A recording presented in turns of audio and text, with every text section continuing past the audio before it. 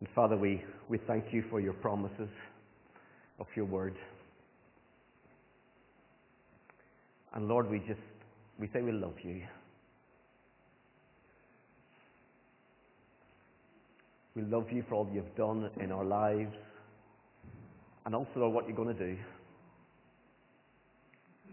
Lord, we acknowledge that we are a work in progress.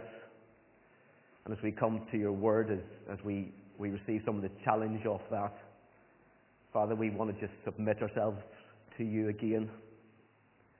We want to pray, Lord, that you would draw close to us as we would draw close to you. But also we humble ourselves before you. And we humble ourselves, Lord, in order to receive from you. And Father, we do believe, Lord, that as you speak to us, Lord, you're going to change us. You're going to make us more like Christ. And Lord, that's my prayer for my life. It's my prayer for Freedom Church. Lord, as you're working among us, Lord, you're shaping us, you're changing us, and you're drawing us closer to you, to be more like you. So Lord, may that happen, Lord, even today, Lord, as we worship, as we just listen to your word read in Jesus' name. Amen. To say we are in James chapter 4, and it says this: what causes fights and quarrels among you? Don't they come from your desires that battle within you? You want something, but you don't get it. So you kill and you covet, but you cannot have what you want. You quarrel and fight. You do not have because you do not ask God. When you ask, you do not receive because you ask with the wrong motives, that you may spend what you get on your pleasures. You adulterous people, don't you know that friendship with the world is hatred towards God? Anyone who chooses to be a friend of this world becomes an enemy of God. Or do you think Scripture says without reason that the Spirit He caused to live in us envies intensely? But He give us more grace. That is why Scripture said, God opposes the proud, but gives grace to the humble. Submit yourselves then to God. Resist the devil, and he will flee from you. Come near to God, and he will come near to you. Wash your hands, you sinners, and purify your hearts, you double-minded. Grieve, mourn, and wail. Change your laughter to mourning and your joy to gloom. Humble yourself before the Lord, and he will lift you up. Brothers, do not slander one another. Anyone who speaks against his brother or judges him speaks against the law and judges it. When you judge the law, you're not keeping it, but sitting in judgment on it. There is only one lawgiver and judge, the one who is able to save and to destroy. But you, who are you to judge your neighbour? And James is writing here to a real church, just like ours.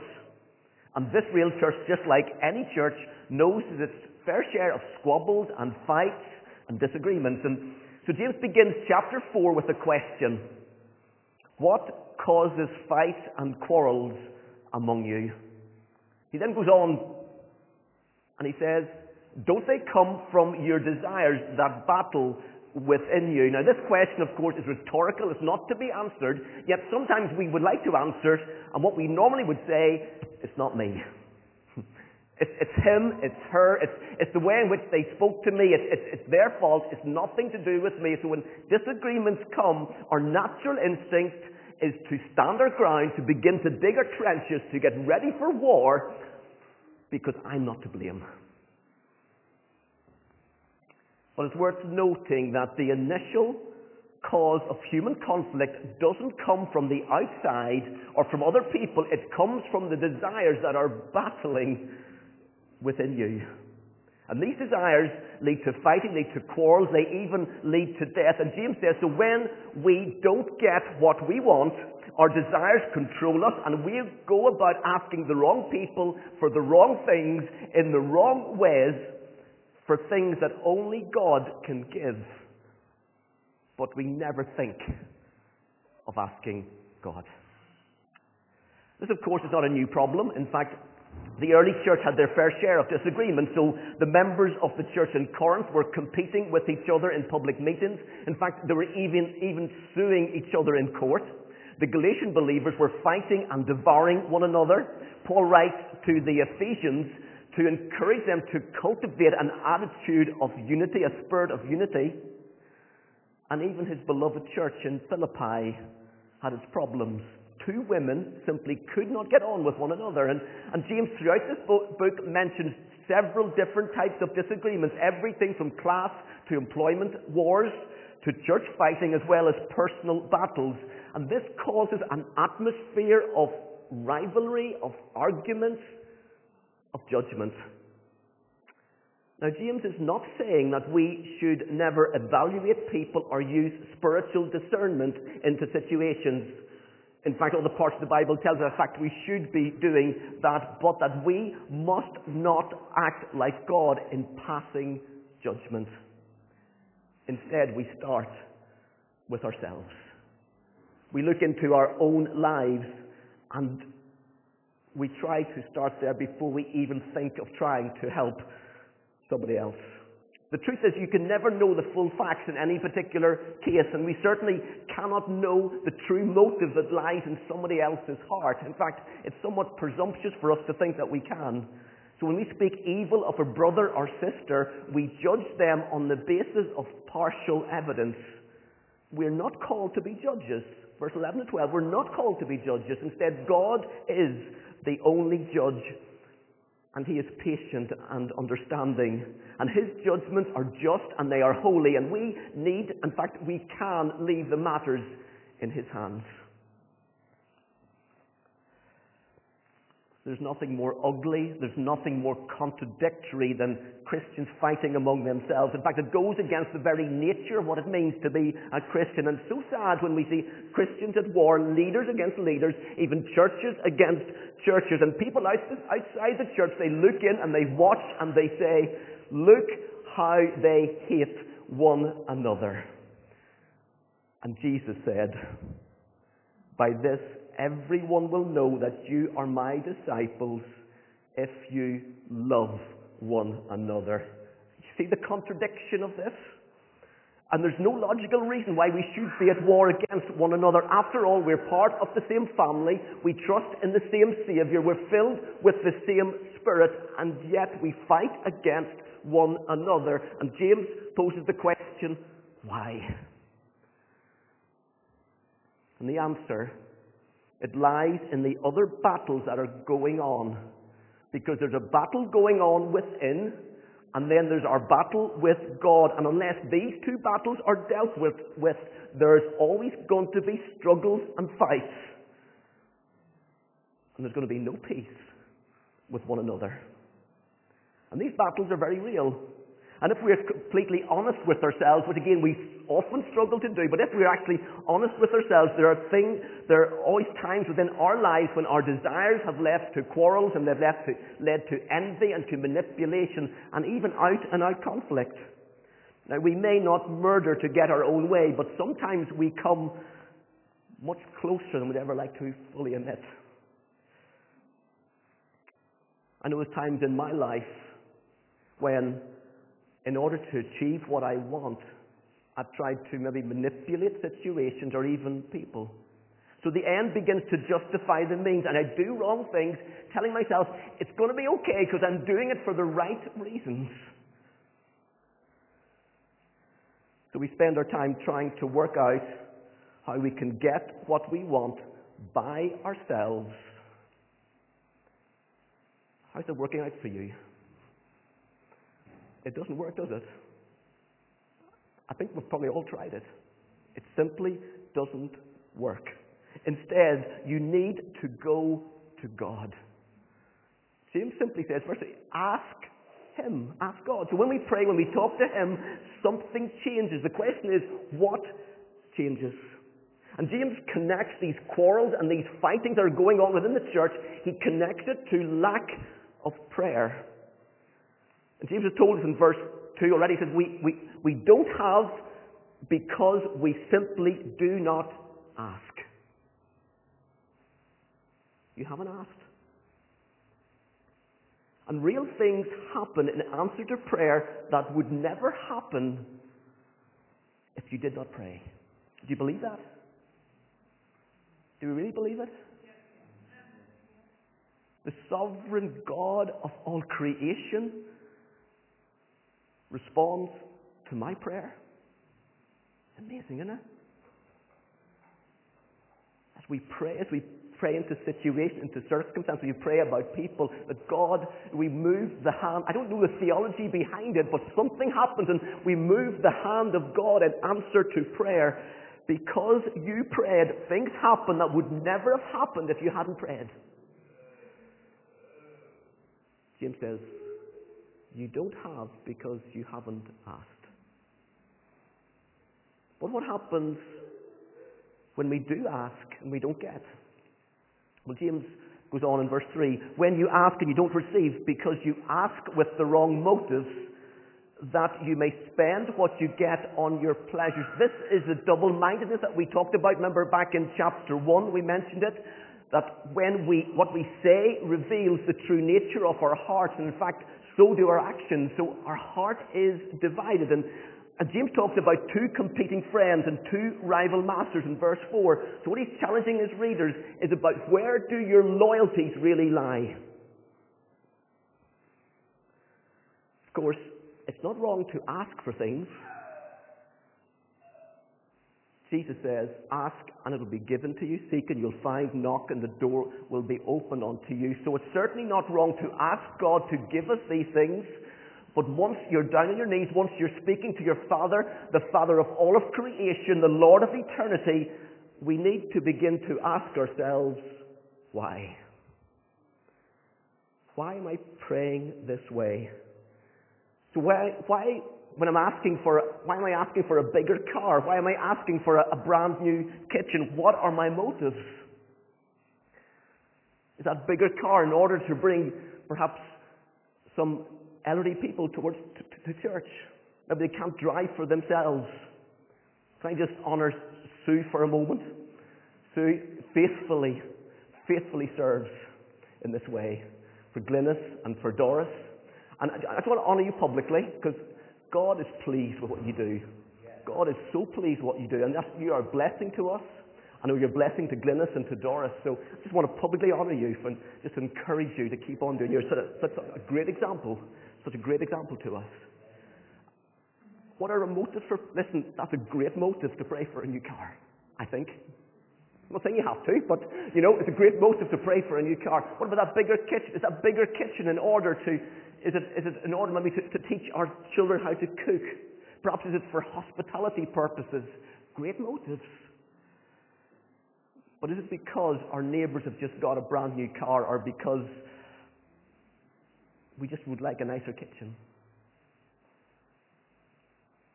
Prayer is simply a child of God asking their Father for a gift so that they can enjoy living with and for their Father. And what is just amazing, let's not forget the obvious before we go into the motives. What is just amazing is that we simply have to ask. Sometimes we don't even get there, do we? We don't even bother asking. Then when we ask, what is our motive in asking? Is it because we want to find pleasure elsewhere, in the gift, not in the giver? Well then, James says you will not receive. So we come before God, and do we come seeking manifestation? Do we come seeking His signs or His wonders from God? No, we come and we seek God. There's no need that will ever surpass your need for God Himself. Listen, you need to encounter God. Because the thing that is going to change your life is not a dream, it's not a vision, it's not an experience, it's not some sort of physical manifestation. It's an encounter with the living God. And your focus and your prayer needs to be on God, the giver, not on the gift. Only an encounter with Jesus Christ will truly transform your life. He is the only sure foundation you can ever build your life upon. And you chase after anything else, even the most impressive of gifts, and it's not a solid foundation that you can build your life on. So why do you pray what you pray? What is your motive? See, when we pray, "Our Father in heaven, please give me a bigger house," or "Please let me love my co-workers better," or "Use me to bring my friends to church," or "Heal me," or "Give me that promotion," or "Make me a great preacher," or "Fill me with your Spirit." The challenge that James is giving to us is this. These are all great prayers, but what is the true motive of your heart?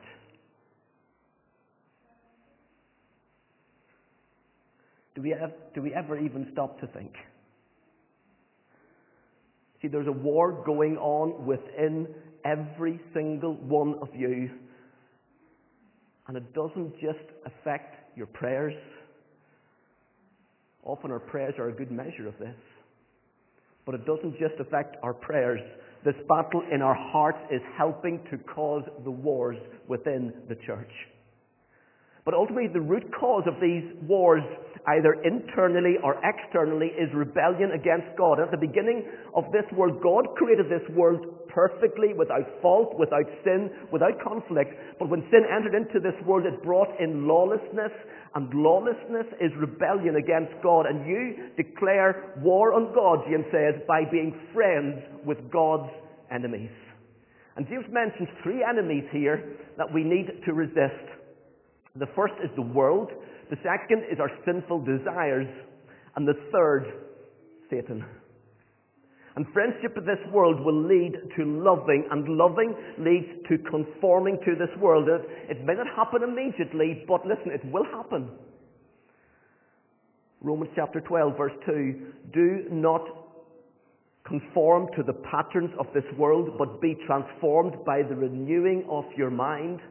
Then you'll be able to test and to approve what God's will is, His good, His pleasing, and His perfect will." Listen, who you are friends with matters.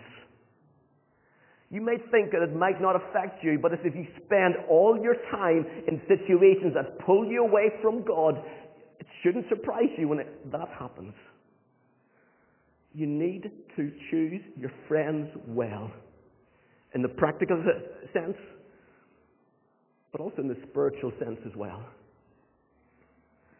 If our attitude to this world is friendship, it will destroy our friendship with God, and it will cause battles within. You cannot be friends with this world and be friends with God. And the truth is, we always have a choice to make.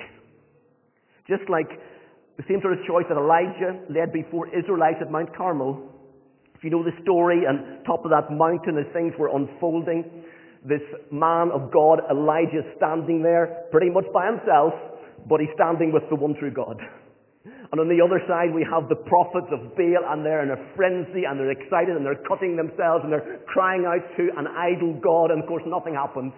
Then Elijah stands up and he says, "How long will you waver between two opinions? If the Lord is God, follow Him. But if Baal is God, follow him." And that choice, it may come in many different forms, but it comes to each of our lives. It may come in the form of the seductions of this world in verse 4, which tries to take and win our friendship. It may come as the devil of verse 7 that we need to resist. But both of these things fuel and they feed the passion and the pleasures which are at war within yourself. And no matter what form these come in, these battles are the same, and also the choice is the same. The choice for or against God. You cannot serve two masters. And sometimes it feels as if we can. It feels as if we almost Have to sometimes. After we still need a house to live in, we still need to have money to be able to earn a living, and all these things are good as long as we get them in the rightful place. But actually any of these things can become idols, can take God's place in our lives. In the end, you need to ask yourself the question whether the choices that you are making are simply a vehicle for your own desires, for acceptance, for status, for power, for comfort, or whether you are going to choose to serve God. You cannot do both. It is impossible to do both. You need to stop having a foot in both camps. You can't stand in the world and still stand with God. They come in conflict with each other. It just will tear you apart. And God says, I must have first place in your life. I must have first place. The second enemy of God is our selfish desires. Living for your sinful desires offends the Holy Spirit. And the Spirit within jealously guards your relationship with God. In fact, His jealousy is well founded. Jesus came to buy back His bride, the church, at the cost of His life. Listen, His blood was shed for you. He gave everything for you. And then He gives us His Spirit to live within us. And then He sees us fooling around with the world that He has saved us from. None of us would tolerate such stuff in our marriages, in our relationships, would we? Why would we think that God should? And for this reason, there are battles going on within. It says in Galatians 5, for the flesh desires what is contrary to the Spirit, and the Spirit what is contrary to the flesh. They are in conflict with each other, so you are not to do whatever you want. And the essence of sin is selfishness. Adam and Eve disobeyed God because they wanted to eat from the tree, because they wanted to be like God. Abraham lied about his wife because, he selfishly wanted to protect himself. And very often, just like so many before us, we veil our selfish pride under the guise of spirituality. Remember James and John, the disciples of Jesus, they came to Jesus and said, we want special seats in the throne room of heaven, one on the right and one on the left. In fact, all the time, they wanted recognition now. And the result of pride and selfish desires is division and fighting among God's people. And this is the work of the enemy. It is such a dangerous thing. Listen, pride will always lead to wrong actions, but it goes full circle because our selfish desires will lead to wrong praying. And when we are praying wrong, our whole Christian life is going to be wrong. And the purpose of prayer is not to get man's will done in heaven, but to get God's will done on earth. You like that one? The purpose of prayer is not to get man's will done in heaven, but to get God's will done on earth. And selfish living and selfish praying leads to war. And if there's war on the inside, there's going to be war on the outside. The third enemy is Satan. Listen, Satan hates, and I mean hates and opposes Jesus. And pride is his greatest weapon and his greatest sin. He enjoys inflating our ego, making us and encouraging us to do things in our own way. But listen, you have got nothing to be proud about. Not running us down, it's just truth. The only thing that you can boast about is Christ. So Paul says in Galatians chapter 6, may I never boast except in the cross of our Lord Jesus Christ, through which this world has been crucified in me and I to this world. And so often, instead of seeking God's will, we tell God what He is supposed to do, and then we get angry with Him when He doesn't obey us. That's not the way it works. And then this anger with God will eventually spill over in anger towards other people. And Satan is just laughing at us.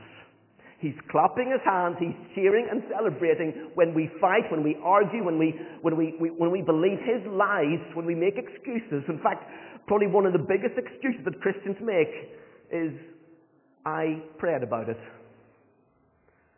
But prayer is not an excuse for us to hide behind.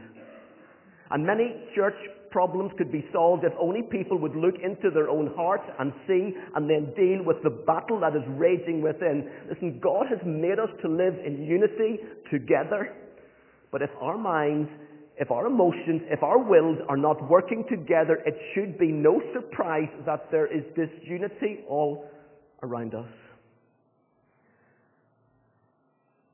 And this is not easy, because these battles are very, very real.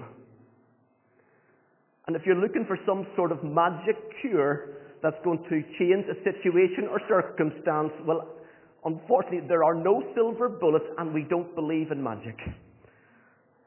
Because the problem all along is in our own hearts. James says in chapter 3, verse 16, where you have envy and selfish ambition, there you will find disorder and every evil practice. You need to look into your own heart. And it's painful. But you need to start here. Now, at this point, we might expect God to remind us of what Jesus did for us on the cross and then shame us into pulling up our socks and trying a little bit harder to improve our attitudes. Instead, verse 6 says, but He give us more grace. You get that? He give us more grace. It's both amazing and such an encouragement. And God gives this to the humble, and our response to such grace should be gratitude, repentance, and a desire to draw near to God. You see, grace changes the way in which we live as Christians. Becoming more Christ-like is all about and a result of God's grace. It's nothing to do with your own merits. And our good deeds, Isaiah says, are like filthy rags. In fact, they're so disgusting we don't really want to talk about them, but grace says that all of your good deeds, all that you do, all your Christian disciplines, all your do's and don'ts, they don't make one pick of difference. God's grace is not dependent on anything that you do. In fact, such is the grace of God that if we fully understand it, there is the possibility that we may even misunderstand and ask the question that Paul asked in Romans chapter 6, does that mean I can just carry on sinning so that grace may increase? And if that thought has never entered your head as you've worked through grace, you've never fully understood it. Because grace removes legalism from your lives. It frees you from your do's and don'ts. It is all of God. And if you fully grasp that this is all of God and nothing to do with me, in fact, it never becomes an excuse to carry on sinning. Because once you've truly experienced such grace and such love, instead it leads us to say, I love you, Jesus. I love you, Lord. I don't deserve what you've done for me, but I want to obey you not because I have to, but because I want to. And your service for God becomes an act of thanksgiving. Your prayer life increases. The love for God's word grows. There's a new freedom in the Holy Spirit. It just moves us to experience joy unspeakable. This is the only way to know a more intimate relationship with the Father. To know His blessings in our lives, to enjoy all His good gifts. Listen, we may not have this world, but we have Jesus, and there is nothing better. And God is calling us to a serious, grace-reliant humility today. But how do we live that out? Like, how do we live out tomorrow when we go into work or into school or into university, when we're facing the challenges and all the difficulties and the temptations that come against us? How do we resist the enemy of the world, of self, of Satan? Because you know as well as I know that although Christ has delivered us from them and the victory is ours because He has won them at the cross, we are still in a battle. We still live under attack. And God, so how can I overcome them? Well, James gives us 3 instructions to follow. The first is this, verse 7. Submit to God. If there's an area in your life that has not been given completely over to God, there is going to be a battle. And if you're uncommitted to God, you will not be at peace with yourself or with God unless you surrender your life completely over to Him. And you must make sure that you don't give Satan even a foothold within your life. Listen, if you give him any opportunity at all, he is going to fight against God. So don't even give him a foothold. You guard our hearts, guard our minds. You resist Satan. You submit to God. It says, as we resist Satan, he will flee from us. But perhaps the biggest opening to Satan in our lives is hidden sin. When King David committed adultery and then he killed the husband of the woman that he slept with, he kept his sin hidden for 1 year. And there was war between him and God. And when he finally submitted to God, when he repented of his sin, eventually David received the joy and the peace. Listen, so can you. But submission is an act of the will, but it comes through the work of the Spirit. It is saying to God, your will be done, not mine. And he has promised grace to those who submit to him. The second thing is this: draw near to God. A.W. Tozer wrote an essay called Nearness is Likeness. In it he says that the more we are like God, the nearer we are to God. And God greatly draws near to you when you deal with the sin within your life. Now, I'm speaking to Christians here. Listen, if you don't know Jesus yet, you need to come to know him. You need to invite him into your life to turn from your sin. The Bible calls it repentance, as we say sorry for our sins and invite Christ into our life. Listen, he will change you. You will have peace with God. But Christians, listen. God will not share you with anyone or with anything else. And the double-minded Christian can never be close to God. God must have complete control. And yet he promises you great hope and great power and more grace beyond measure. But you have a responsibility to come near to God by confessing and repenting of your sins and asking for his forgiveness and his cleansing. Confession must be followed by humble pursuit of God's sustaining grace. Listen, this includes resisting the devil, and yet even this comes through the power of the Spirit. And as you come close to God, as you submit your life before God, sins that you will have never even noticed will be exposed. It can be a difficult process.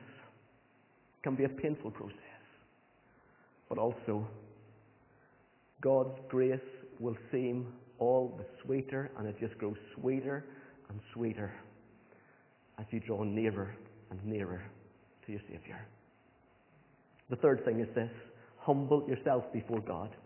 You know, it's possible to submit yourself but never humble yourself. And God hates the sin of pride. In fact, pride is a stubborn enemy of God, and you must take sin seriously. Listen, this is no laughing matter. The sin of pride is one that can derail us for such a long time. Psalm 51 verse 17, my sacrifice, O God, is a broken spirit, a broken and a contrite heart. You, God, will not despise. But praying, Lord, humble me, is a dangerous prayer to pray. How much better if you would humble yourself before God, if you would confess your sins, if you'd weep over them, if you'd turn from them. It's a vulnerable place. But in our weakness, God is strong. And when God is strong, we worship. And when we worship, the world takes notice. And if you get these three things in place within your life: submission to God, drawing near to God, humbling yourself before God, you will not be at war with God, and then you will not be at war with yourself, and that will mean you will not be at war with others. You will live in peace. The fruits of that righteousness will be peace, Isaiah says. Its effects will be quietness and confidence forever. That's a wonderful promise, isn't it?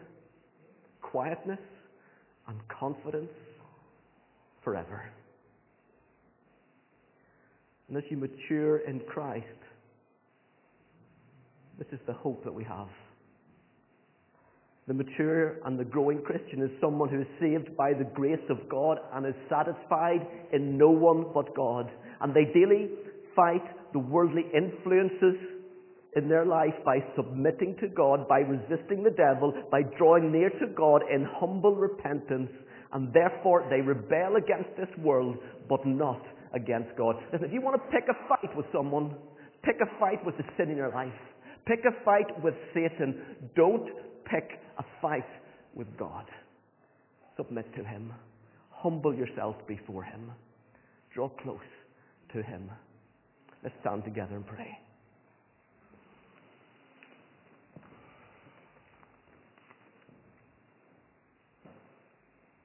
Father, we stand in your presence. And Father, we acknowledge our need of you.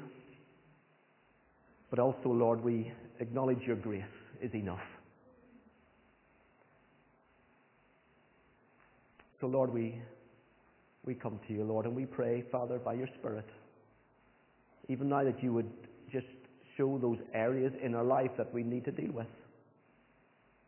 Or those conflicts, those battles. And Father, we pray, Lord, as you expose them, Lord, we will repent, that we will confess them to you. And Father, we will make war against sin, against selfish desires, against pride, against Satan. But Lord, we will be friends with you. And Lord, we want to live in your promise. And we want to live in peace, in a quiet confidence, Lord, that comes through the cross of Jesus Christ, comes through being filled with the Holy Spirit. Father, I want to pray that over my life. I want to pray it over the lives of my friends here this morning. Holy Spirit, just come. Just in the quietness. Just do a gentle work of grace in each of our lives. Lord, where cleansing is necessary, Lord, your blood that you shed for us brings forgiveness and healing. And Lord, as you cleanse us, Lord, then just fill us with your Spirit. In Jesus' name. Amen.